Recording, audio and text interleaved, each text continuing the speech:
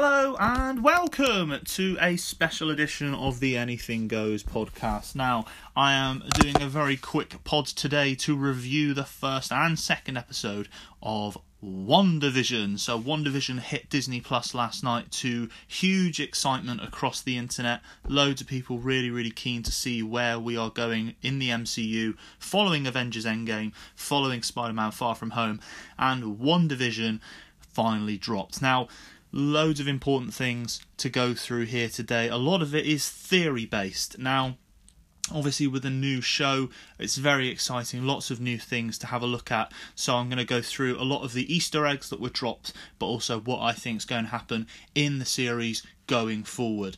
Of course, I want to thank all of you who are listening so far, but please don't forget to recommend and share the podcast. I'm really hoping to help a lot of people get more informed on things like gaming and Marvel, AEW, and any topics that you want to put forward. Of course, I've got my social media account as well on Instagram, Anything Goes Podcast _616. Give me a follow there for all latest news, but let's get cracking. For those of you that don't know, WandaVision is set after the death of Vision in Avengers Infinity War. Now, there are going to be some spoilers in this podcast, so if you haven't watched episodes 1 and 2 of WandaVision, stop listening now, go and watch them, and then come back and give me a listen. But this is set after the death of Vision, after Avengers Endgame, and after Spider-Man Far From Home, and it's the first time we sort of pick up with the MCU since these huge events have happened, and it's really interesting to see where we're going forward. Now, WandaVision is going to be a 9-episode series from what we understand, and each episode is supposedly going to be taking place in a different decade. We started off in the 1950s, the second episode in the 1960s, and then we're going forward to the 70s, 80s, 2000s, and the 2010s. Now, that only takes up 6 episodes, so I would assume that we are going to go for 1 episode in each decade until the present day, where we have 2 or 3. So that's the first little thing that's really interesting from what I've been able to analyse. Now, it's really interesting because this was set in the 1950s for episode 1. This was like nothing we've ever seen before. Of course, we are very used to seeing different settings, different characters, and very different presentations of Marvel movies in the past, but this was all set in black and white, absolutely wonderful aesthetic, but there was this really sinister undertone throughout. Now, episode 1, as I say, was set in the 50s, and it was very much an introduction to the series. Now, as I said, I'm not going to put too many spoilers in here, but there are going to be some. Now, this episode opened with Wanda and Vision arriving at a new house, a very 50s sitcom style of way. The way that this was shot was absolutely marvellous, with wire style CGI effects rather than actual CGI effects, which obviously is indicative to the time. Now, this one sort of set up the backstory of what is going on. It was, as I said, there was a sinister undertone throughout where Wanda and Vision don't really know where they are, why they're there, how they got there, when they got married and things like that. And that's something that is a consistent thing throughout, is the not knowing aspect. Now, the series centres around a date that they've circled on their calendar, and they can't remember what the significance of the date is, and it turns out that that is a dinner with Vision's boss, because Vision is acting as a human and going and working in the day. Now, as I said, a lot throughout this is people saying, well, when did you get married? Where are your wedding rings? Where did you live before? Etc, etc. And Wanda and Vision having absolutely no idea as to where they are or anything like that. Now, I'm really excited to talk about why I think that is, but I'm going to do that at the end of the podcast, so stay tuned for that. This is going to be a short one. Now, the main thing with this is, as I said, it sets a sinister undertone. So it's, although the episode was very laughy, very jokey, which episode 2 was as well, and genuinely Elizabeth Olsen and Paul Bettany, who plays Vision, had great chemistry on screen throughout, but there's always this undertone of sinister feeling where, well, where are they? How have they got there? Vision died in Infinity War, so is this actually Vision? Is this a figment of imagination? Wanda, in the comic books, for those of you that haven't read them, is extremely powerful. She is responsible for the wiping out of the mutants. She can bend reality. She can create things in reality that weren't there before. So she's very, very powerful, which is why there's real intrigue around this series. Now, There was one big Easter egg in this. There were not masses of Easter eggs in episode 1. It was more setting up the fact that we're in some sort of imagination state or something like that. But there was an advert for a Tony Stark or a Stark Industries toaster, and now when they put the toast in and they put it down, it beeped for a long time. And this is obviously a reference to the bomb that killed Wanda and Pietro's parents, which is referenced in Avengers Infinity War, where they said that the bomb ticked for ages but didn't go off, and they were waiting for 2 days for Tony Stark to kill her and Pietro. So that was a reference to that, the waiting and waiting and waiting. But then eventually obviously the toast pops up and we go back to our comedic sort of setting for this episode. And then the other big Easter egg was the first appearance and hint drop of Sword. Now, this episode ended with end credit scenes in the black and white, but as the camera panned out, someone was watching it on a TV, making notes in a Sword notebook. The Sword symbol was also on the equipment that they were watching the episode on. So they're obviously making notes on this. Now, for those of you, again, who haven't read the comic books, aren't aware of who Sword are essentially the extraterrestrial or space version of S.H.I.E.L.D. They are hugely connected to the X-Men, so I think that this series might go away to introducing the X-Men or giving us an idea of where the X-Men are going to come from. But we also saw a teaser for S.H.I.E.L.D. in Spider-Man Far From Home, where we saw in the end credit scene Nick Fury working with Talos and the Skrulls to create a space station. And again, that was a reference to Sword setting up the extraterrestrial division of S.H.I.E.L.D. So very, very interesting there. And that's sort of it for episode 1. Really, really comical setup, all set in black and white, and we sort of progressed onto episode 2 from there. Now, to me, episode 2 was where all the exciting treats were, and this really was so full of Easter eggs and little clues as to what might be going on. Now, the episode is set obviously about 10 years later in the 60s, and Vision and Wanda are in a different neighbourhood. They are in a different house, and it sort of picks up with them again trying to fit in, trying to become more of a member of their community that they're in, but again they still don't know where they are. This episode starts with a really interesting point that wasn't really lingered on, and a couple of places that produce podcasts that I've listened to haven't really touched on it. But it started off with a tree branch banging on a window, and later in the episode they heard the noise again and assumed it was the same thing, and it ended up being something different, which I'll touch on. But no one's really touched on this, but I don't know whether the banging on the window might have been someone banging on something trying to get to Wanda. Again, I'm going to talk about at the end of the episode what I think this all is leading up to and what this all means, but to really shorten it down before I go into more depth, I think that Wanda is being held somewhere or is in some sort of state and people are trying to get to her, and that was sort of referenced in this episode as well. But to go right back to the start of this episode in terms of the tree branch, then we had a Sword toy helicopter. So it was a red and yellow helicopter. It landed in one of Wanda's rose bushes. Now, that was at the front of the house, and Wanda picked it up. And the difference with this was that the helicopter was red and yellow. We could see that, but everything else was still in black and white. So that was really interesting. It had the Sword branding on again. So again, this is a reference to the fact that Sword are heavily involved in whatever is going on in the real world. And there are a couple of theories that I've come up with this. It either is a representation of a real helicopter that has crashed as a result of trying to get into wherever Wanda is being held or wherever Wanda is, or is it actually a real helicopter that Wanda, with her powers, despite being in this weird mental state, has turned into a toy. But again, the presence of Sword is really felt here.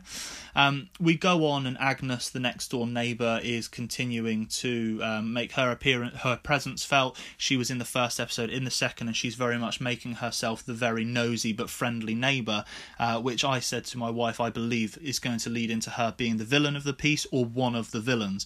Now, she references her husband Ralph quite a lot and talks about all of his deficiencies through the first episode. She does so very lightly in the second episode up until a certain point, which was very, very interesting.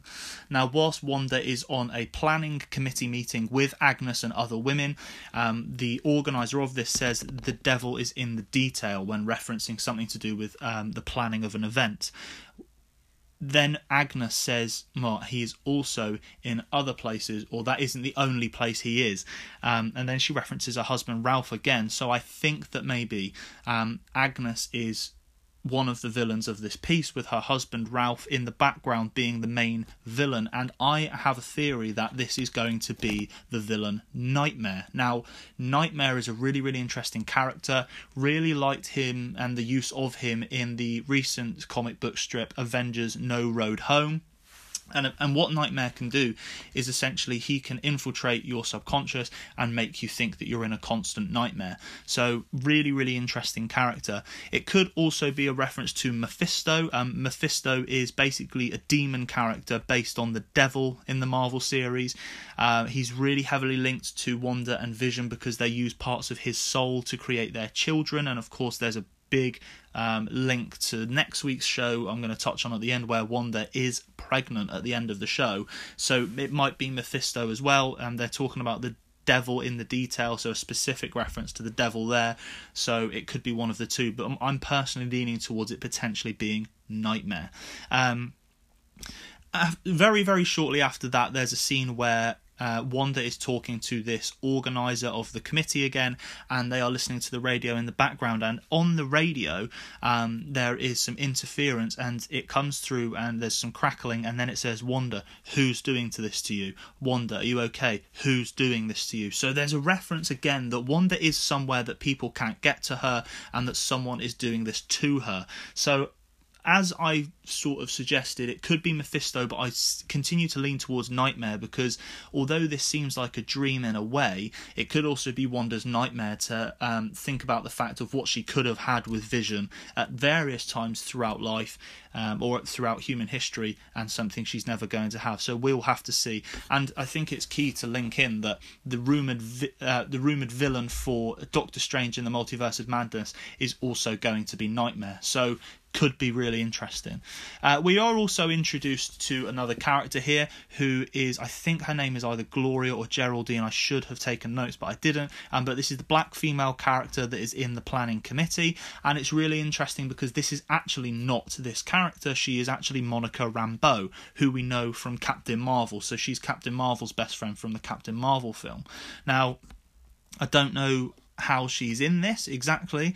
We can only speculate because of how much we've been shown so far, but it might be the case that Monica Rambeau, who's of course a pilot, might have flown one of the helicopters or been sent in to try and retrieve Wanda to free her from wherever she is being held, but was unable to do so, and is stuck in this nightmare, again referencing the potential villain of the piece. There was then another advert, as we had one for the Stark Industries toaster in the first episode. There was one for the Strucker watch, of course Baron Strucker being the Hydra agent who helped create Wanda and Pietro with the power of Loki's staff in Avengers Age of Ultron, and gave them their powers. This watch also had a Hydra symbol on to really link that in there. Now, we get to the end of the episode where, of course, there's a talent show. It's a really, really entertaining episode. Paul Bettany is absolutely fantastic at being sort of let off the leash here as an actor. It's really fantastic to watch. And as they go home, they sort of talk about how they're trying to fit in again, how they sort of are trying to figure out where they've come from in this scenario. And as Wanda stands up to move around, it turns out that she's actually pregnant. Now, in the comic books, as I said, Wanda becomes pregnant and she gives birth to twin boys. Now, these are William and Bobby, William and Tommy. Could be Billy and Tommy, because the shortened reference name, which we've seen the letters B and T on the fridge in a spoiler trailer before. But is this the canon introduction of their actual children, who of course are both mutants? They do have superpowers. They are called, as their hero names, Speed and Wiccan. Speed, of course, very similar to Quicksilver, has super speed, and Wiccan is basically a weakened or watered down version of Scarlet Witch, has got those sorts of powers. So we know that children, or they've got babies in the later episodes, we know that they are going to be brought in, but are they going to have powers? Are they going to have been born from the powers of Mephisto? Loads of different things. But Wanda is pregnant at the end of the episode. at that end of the episode, they again, as I referenced before, they hear that banging noise, and Vision sort of storms outside to see what it is. Wanda goes with him, and they're looking down the street, and out of a manhole cover comes someone who could only be described as a mixture of the Candyman and I don't know, a sewer monster, because it's a guy in a beekeeping costume with lots of bees floating around him. You can't see whose face it is, but he quickly turns to look in a very dreading manner towards Wanda and Vision. Now, he has the sword logo on the back of his beekeeping outfit. So what I am thinking here again is that potentially whatever situation Wanda is in, she is having people in hazmat suits trying to get to her, and she is seeing them as part of this nightmare. She basically in this moment goes, no, I'm not ready for that. So whether she is aware that she's currently making all of this other reality and she is in a nightmare, we have to wait and see. But she says, no, I'm not ready. The show rewinds to where she's just found out she's pregnant again, and instead of hearing the noise and going outside, she adds colour to the rest of the show. So not only the helicopter we saw beforehand, Wanda adds colour to everything. So all of the picture becomes coloured, and it's great to see the dedication of the costumes in this, because they're just wearing normal street clothes, but Wanda is head to toe in her purpley red, which of course is the same colour as her costume, and Vision is wearing green and yellow, so very much sticking to the core colours of the characters there. Now, overall, I thought this was absolutely fantastic as an introduction. I thoroughly enjoyed episode 2. Episode 1 was a really enjoyable episode, but it was just because it was such an introduction, it didn't really have so much to grasp onto. But I really enjoyed both episodes, and I'm so excited for the rest of this series. I literally can't wait for next Friday already. This has captured me like The Mandalorian did. And Disney Plus have just done a great job of producing a high-end TV show here again, and they know how much this is going to impact the MCU going forward. So really interesting to see the way that this has been built up. Now, as I mentioned beforehand, we have got 9 episodes to look forward to. We've already had 2. They've taken place in 2 different decades, so whether we're going to spend some time in one decade more than another, or we might push right through and have a few episodes in the present day at the end, we're just going to have to wait and see. Now, there is my theory as to what is going to happen. I would like to touch on really quickly, and I'd love to hear yours as well. But as I said, we've talked about already, it could be Mephisto, who is the main bad guy, with specific reference to the devil in the detail. But I'm going to continue to lean towards Nightmare until Mephisto is teased a little bit more. Now, the reason that I want to lean towards Nightmare a little bit more is not only because I think that this is Wanda's specific nightmare, the fact that she could have had all of this stuff with Vision, the beekeeper showing up, or the hazmat suit showing up at the end, she saw it as a nightmarish figure.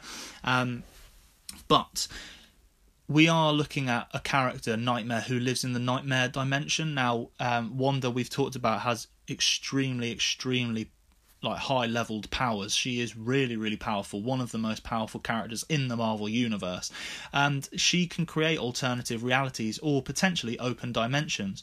Now, Nightmare lives in his own dimension and can cause you to live your nightmares, as I said before.